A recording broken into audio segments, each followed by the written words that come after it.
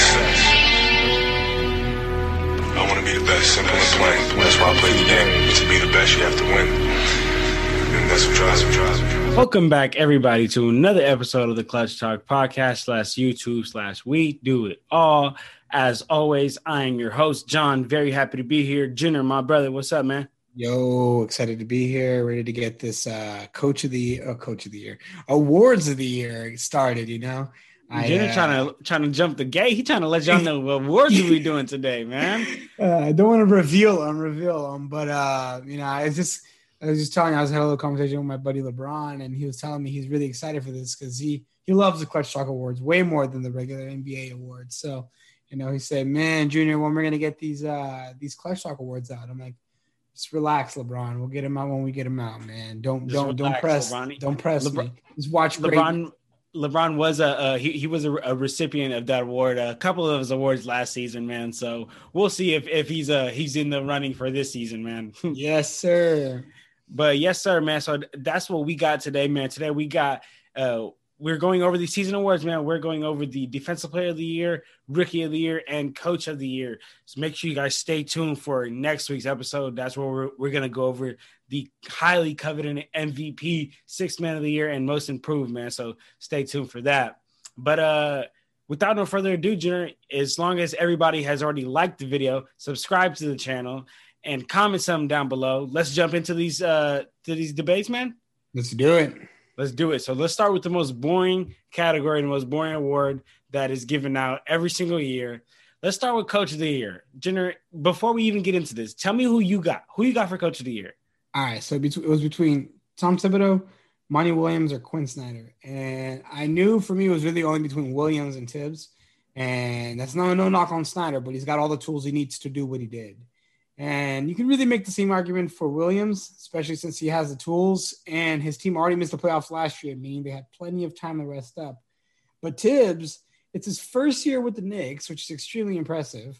He doesn't have nearly the tools that Williams or Snyder has, yet look at his team, right? Sure, it's an easier conference, but the proportions are not alike. The Knicks are not even close to the Suns or the Jazz on paper, right?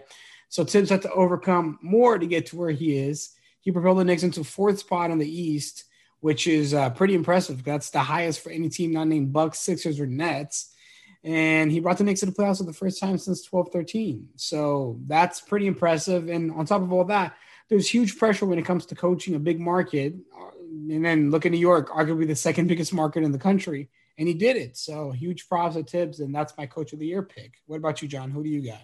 Man, I got to agree with you on this, man. Tibbs came through and honestly, the reason why I have to go with Tibbs on this one is because let's look at the Knicks, man. Like at the beginning of the season, you know, if you go back to the start of the season when we dropped the prediction of where teams are going to fall into the seeding, you know, I'm pretty sure you had the Knicks at like 12, and I had the Knicks in the last spot in the East, man. Before. Exactly, right? Shout out to homie Nick. You know, Nick had him making the playoffs, but, you know, both me and you and the majority of rational human beings had the Knicks sitting at the bottom of the East, man. But for Tom Thibodeau to be able to get them to the fourth spot in the East, and without them having a real true star, you know, because in today's NBA, when you have a real true star who can just score at will, you're going to win a couple of games just off pure talent. But Tom Thibodeau does not have that. You know, Julius Randle, he is a good player, but he's not scoring because he's so much better than everybody. That team is scoring and winning because they're a very well-coached team. And we know that, you know, usually the teams that are good on defense are very well-coached. And, you know, the Knicks are definitely a top defensive team in the league, man. So I got to agree with you on this one, Junior. I got to go with Tom Thibodeau on that one. Great. No, Tibbs for sure. Tibbs for Coach of the Year. Tibbs. All right, go Tibbs, man. But all right, so let's move on to the next award. Let's talk about this Rookie of the Year award, man. So it came down to the finalists between Tyrese Halliburton from the Kings, LaMelo Ball from the Hornets, and Anthony Edwards from the Timberwolves. So, Junior, I'm gonna be honest with you, man. I know that most people are gonna lean towards LaMelo Ball, but I gotta swerve with this one, man. I gotta go with Anthony Edwards, right? Okay. So I cannot discredit the fact that he played all 72 games. Like that right there to me is really the nail in the coffin. And that right there does it, especially in today's world where NBA veterans or people who've been in the league for 5+ years, 10+ years, they don't play all 72 games. Yeah. And for Anthony Edwards to come in as a rookie, do that, and I have this here written on my notes. I think that if you were going to look at any of these awards as an individual award, Rookie of the Year could be an award that you could look at and say, what did you do for yourself rather than what did you do for your team? Because as we know, like when rookies come in, we don't expect rookies to produce championships. We don't expect rookies to produce unless you're THT, right? And if you're THT, then we're expecting you to produce a championship. Exactly. But so we don't expect rookies to produce championships. We don't even expect rookies to produce playoff runs. But for Anthony Edwards to come in, and of course, he didn't push the Timberwolves to a playoff run or even a play-in run, but he himself individually put the team in the map. And as a rookie, we know something that's important is stability. And I think out of all these rookies, Anthony Edwards had the least amount of stability. So much was going on with Karl Anthony Towns and D'Angelo Russell, them missing so many games. And with the head of the team, 2 star players missing, it's only bound to affect other players and the organization down the line, man. So that's why I think that Anthony Edwards gets more scoring opportunities, though. Which is why he took advantage of that, which is why he led all rookies in scoring at 19 points per game, four rebounds per game, 3 assists, shot 41% from the field, 32% from three, man. So I think that if you look at individually what each of these players did between Tyrese and Melo and Anthony Edwards, I got to give it to Anthony Edwards, man. He's a slasher. He definitely has a dunk of the year. And out of all the rookies, he has the highest scoring game, man. He has that 42-point game against the Grizzlies, man. So I gotta give it to Edwards. But Junior, what are you feeling on this one? Edwards is a good pick for sure. And just before I start moving into my points, I want you to hold on to that point about playing all 72 games when we start talking about. Okay. Keep that in mind. Okay, we'll get there. But I had to go with LaMelo Ball actually. So at the beginning of the season, it was LaMelo Ball, and it wasn't even close. Then Edwards really started closing the gap, and actually, I think maybe even took the lead there for a little bit. But ultimately, all 3 rookies missed the playoffs. But Melo really nearly got the Hornets in, and who knows? Maybe if he doesn't get injured, maybe they don't end up in a play-in, maybe they're 7th or 8th seed, so they get 2 shots rather than just 1, at staying in. But his impact has been tremendous, man. 16 points a game, 6 rebounds, 6 assists. I know that Edwards outscored him at 19 points a game. But LaMelo still holds the lead in these other 2 categories over Edwards. And really, I know that it's really nice that Edwards played all 72 games. I always applaud availability. But not really Melo's fault. He got injured, so I don't want to hold that against him too much, and for all those reasons, I have LaMelo Ball as my Rookie of the Year. I just think the way that he initiated and conducted that Hornets offense was really, really good. It was great to watch. The Hornets in general, they were like everybody's like second favorite team pretty much, just because they were so much fun to watch. And I think part of that was due to LaMelo Ball's impact on the team. And honestly, man, like I had him missing the playoffs by quite a bit actually when I was doing my preseason prediction. And technically, they missed the playoffs. They at least got in the play-ins. Didn't even have him there. So I think I had him in 12. So shout out to LaMelo Ball for just a great season, my Rookie of the Year. But good shouts on all fronts. LaMelo, Edwards, Halliburton. I think he definitely had a trajectory, but with injury kind of knocked out that possibility. Same thing with James Wiseman. I mean, James Wiseman's a little underwhelming, but I think he's one for the future because he's in a good setup there in Golden State. Definitely. So then, Gino, let me ask you this question then. Considering the current situation, the current team situation, and where they are as players and the players around them and everything, and GM and organization and everything, considering everything between Halliburton, LaMelo, Anthony Edwards, and let's just throw Wiseman in there because I feel like he definitely would have been in the race if injuries wouldn't have hampered him so much. Between those 4 guys, who do you see has the most potential to become an NBA All-Star? Not just pure talent, not off talent, but talent and where they are and situation and the system and everything. I mean, I think that definitely Wiseman's got the best setup out of all. I mean, the Warriors are ready to win. Like next year, they're competing for the title when they get Klay Thompson back. So Wiseman's definitely in the best setup. But who's got the most raw talent and who I think will probably be the best player out of all is probably Anthony Edwards, right? I mean, he's just got immense potential. It's all raw though. Like he's a high risk, high reward player. He could come out to be great or be an absolute bust. I think obviously, he's had a solid enough season to, I guess, not just immediately call him a bust, but we'll have to see, 10 years down the line, is he coming off the bench? Because if he is, then that's pretty underwhelming for a number one overall pick. But I think he's definitely got probably the highest upside just because he's just got so much just raw talent. I mean, like you said, he's like a mini baby Dwayne Wade. So Yeah. I think that it's gonna be interesting to see how he develops. So I gotta go. Best setup is Wiseman. Most raw talent is Edwards.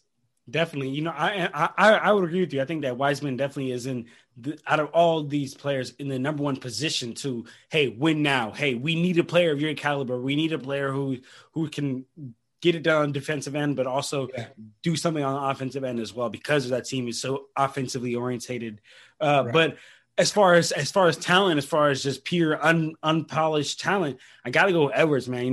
You said it best, man. High risk, high reward. Like he definitely is, out of all these players, the highest reward. Like we don't know. I feel like we can see Melo's ceiling. We can see Halliburton's ceiling. We don't know what Edwards could be. He could be 10 times that, or like how you said, he can be just a 19 points per game scorer. And if that's the case, like he didn't even care about basketball. He's just a good hooper. Yeah. And I'm thinking like, man, if you don't care, like, are you really going to be that good if you don't care? That's the same thing I thought. Especially when you're making millions of dollars, you're like, man, I don't care about this, and I have all this money. Like, I'm not about to go practice. You know what I mean? Exactly. And I feel like people who don't care about basketball, like that's a slippery slope for him. So we'll have to see how he pans out. We'll see. We'll see if years down the line, if we're talking about Anthony Edwards as another Kwame Brown. Hey, bro, don't even say that, bro. I'm not trying to get attacked out here. Not on this podcast, bro. Hey, no, Kwame, you are welcomed and loved at this podcast, man. Yeah, bro. Hey, come man. on, I got a jersey right here, man. He said, "Oh shit, Kwame, don't talk about Kwame. Yeah, you talking about Kwame. You don't want to get everybody on the socials.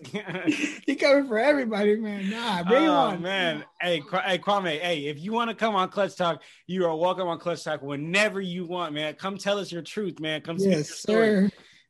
Listen to all sides here, man. We're friendly. You don't need to come at us on Twitter or on Instagram, Kwame. All right. Well, enough of talking about Kwame and Becky with the good hair. Let's talk about the defensive player of the year, man. So, Jenner, honestly, in my opinion, this award is the second most controversial award, this year. First behind of course, the MVP. That's always the most controversial award every year. But to me personally, this is pretty easy, right? I've heard a lot of people, go back and forth about this, but to me, this one's pretty easy, man. And when we look at the Defensive Player of the Year award, right? Like I look at an overall defense, who's the best overall defensive player, not just rim protection, not just perimeter protection, but really overall, right? And I know it's gonna sound super simply put, but this is the way that I have came up with my Defensive Player of the Year and what makes sense to me. And it's simply that I can live with Ben Simmons guarding Rudy Gobert's assignment, but I cannot live with Rudy Gobert guarding Ben Simmons' assignment. That is more trouble to me. And I simply would rather Ben Simmons guard who Rudy Gobert is guarding than have to Rudy Gobert guard Ben Simmons guard, because Ben Simmons can guard 1 through 5. Yeah, that's true. But there's only a few players that can guard 1 through 5. If you look at that argument, the only players who would ever win this would be Ben Simmons and Anthony Davis and Kevin Garnett. Like that's it. So I think it's definitely a good argument, but I don't know if you can hinge your entire Defensive Player of the Year on that. Otherwise, nobody else wins it. So it would be a little tough. But I mean, keep going. So to you then, who do you have as defensive player? I have Rudy Gobert. Gobert. I think that this award is only really between Gobert and Simmons. I respect Draymond's defense, but I think his better defensive years were a bit behind him. So, I mean, look at Gobert. He's averaging 3 blocks to go with 0.6 steals. He's got immense defensive presence. He's averaging 10 defensive rebounds a game. Like that's extremely useful when you're out there fighting in the post, you have a person who's got to be 10 of these defenders, 10 of these defensive rebounds a game is pretty useful. And best type of availability. 71 out of 72 potential games played. That's very, very good. Yeah. Jazz are third in defensive rating, and Gobert is third in individual defensive rating as well. So it's pretty interesting to look at all these stats, and you see, man, he really does get it done in the stat sheet. But then in the eye test as well, you see the way he alters shot is pretty incredible. I think him and Anthony Davis are in a league of their own when it comes to altering shots, because they are able to really get up high and block it up high, but they also have the lateral quickness to keep up with a lot of players. Like, sure, you know, they're not going to be able to keep up with a Steph or a Kyrie. That's not what I'm saying. What I'm saying is they can keep up laterally with, like, better than most bigs. So because of that, I have to go with Rudy Gobert as my defensive player of the year this year, just because I feel like he's giving you the stats, he's giving you the eye test, he's giving you the defensive presence, and he's just being able to get it done. And while I agree that Ben Simmons is a much more versatile player, I think that Rudy Gobert just does focus on one thing, which is paint defense, but he does an excellent job doing that. So I had to go with him on that. He's a specialist, paint defender specialist. Give him the specialist badge.